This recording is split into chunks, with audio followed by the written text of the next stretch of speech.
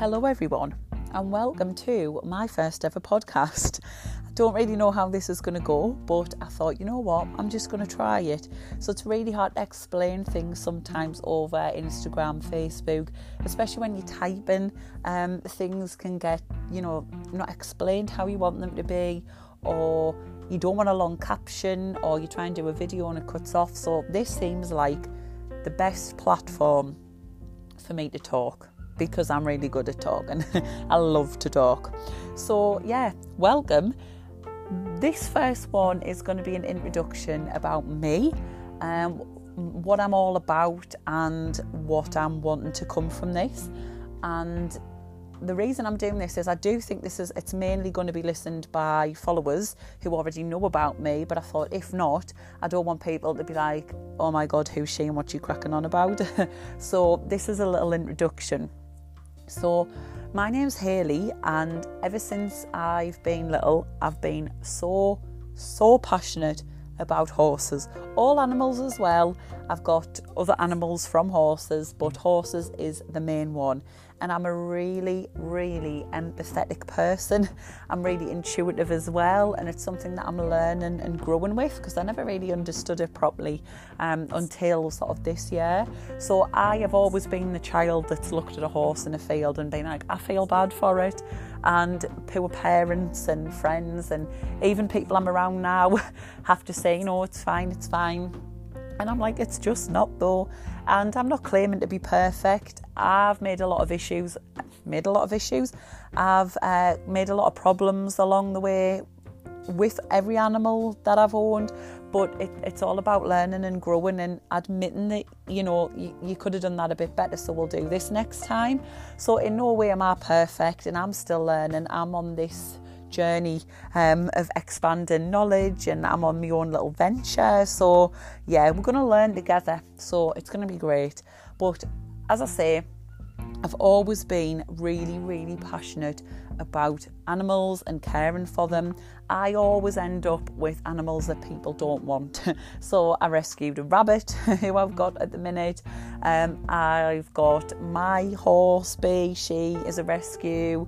My mum has a horse who's 30 years old now, and she wasn't a rescue, but she came to us because the owner didn't have the time anymore for her. So I literally I'm a bit like a sponge for animals that don't have a home, and I just take them on.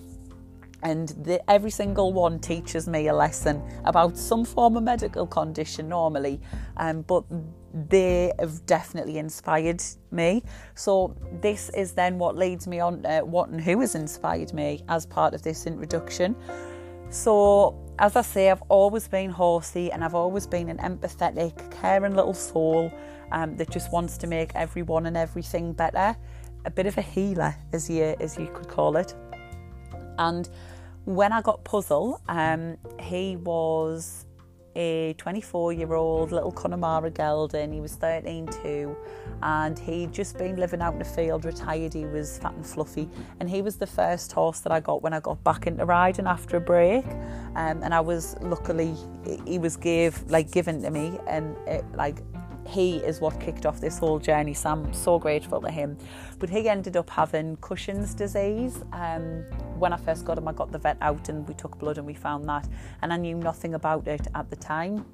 But then I looked into it, I expanded the knowledge, we grew together on a journey, and I ended up becoming admin in a Cushing's group. It's a worldwide group as well, and I'm not an admin anymore, but last time I think there was 14,000 worldwide members in there. So it was a really tough job of educating people and helping people in need when it came down to Cushing's disease and raising awareness about that. I took a step back from the admin role because I just didn't have the time, but I made a lot of dear friends from the group and gained so much knowledge to the point where I do just look at a horse and I'm like, yeah, that's got a metabolic condition, that's definitely got Cushing's or EMS. You just sort of soak up all the knowledge, and when you are really interested in giving horses a better life, you look into every aspect of it all. So he did amazing, medicated for cushions, and then sadly I lost him when he was 26, and it wasn't anything to do with cushions or anything, it was just colic. It was a cold winter's night, and these things happen, even the youngest, fittest horse is colic. And then when I lost Puzzle, I ended up getting a 4-year-old chestnut mare that was unbroken from the RSPCA. That is who I've got now, Bronte, but we call her B for short. And she has been the biggest inspiration. So as I say, I've got so much respect for Puzzle. He kicked off this whole journey, but there's just something about B that opened my eyes to a whole different side of having horses, to the point where I sometimes think, like, does anybody actually understand what I say and what I feel? It can be quite hard. She's had so many problems. She has had dental problems, feet problems, she's had gastric ulcers, she's currently got hind end lameness issues that we're looking into and working on, so she hasn't been ridden since May. So having a horse that, you know, you can't ride has also made me take a step back and look at things that are more important, so sort of stepping away from ego and looking into what actually makes horses happy. And it's been a really big eye-opener, because she is so happy being fat and hairy in a field. She really is. And hopefully we can get back to work and it'll be great exercise. But I am now finding different ways to exercise her physically and mentally without riding. So she's definitely been the biggest inspiration. She's opened my eyes so much, and she's literally been like a mirror. Anything that's come out in her, I'm like, oh my God, that's me projecting that on her. And she's really made me work really hard on myself and how I ask things. She's literally just been like that little light bulb in my life that's like, ding, oh my God, that's what you're doing wrong, you need to fix it. And she's given so much knowledge on, as I say, like gastric ulcers, groundwork. I'd never done or heard groundwork until I got B, and it's something that I'm so passionate about now.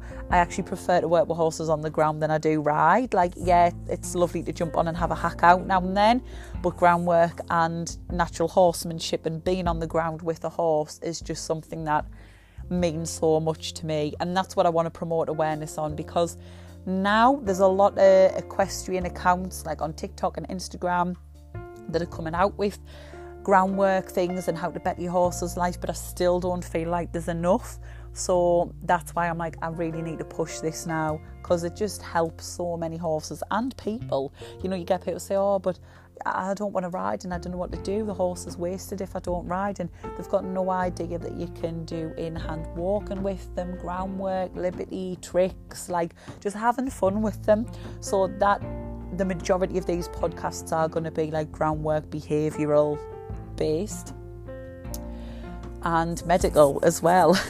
As I say, I've got so much knowledge on metabolic issues, gastric ulcers, pain, the whole sort of you can't train pain debate. That's going to be a good one to do.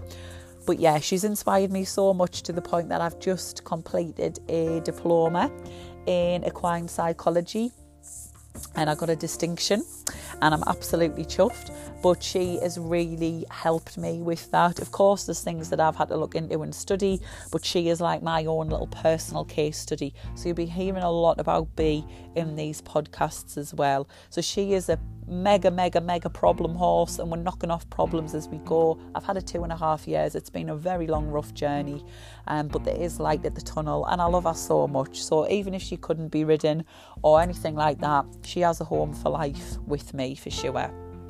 So that is a little bit about me, what and who has inspired me, and sort of goals that I'm wanting to do to get the word out there about creating a better place for horses and listening to them more, because it's just something that's not spoke about enough. Like, you go on social media and there's lots of sort of blogs and vlogs about people competing, and it's great, it's entertaining to watch, but then some accounts don't show the lows, and I've always been really transparent on Instagram and things about issues that I had with Puzzle and issues that I've had with B. You know, I certainly don't sugarcoat anything.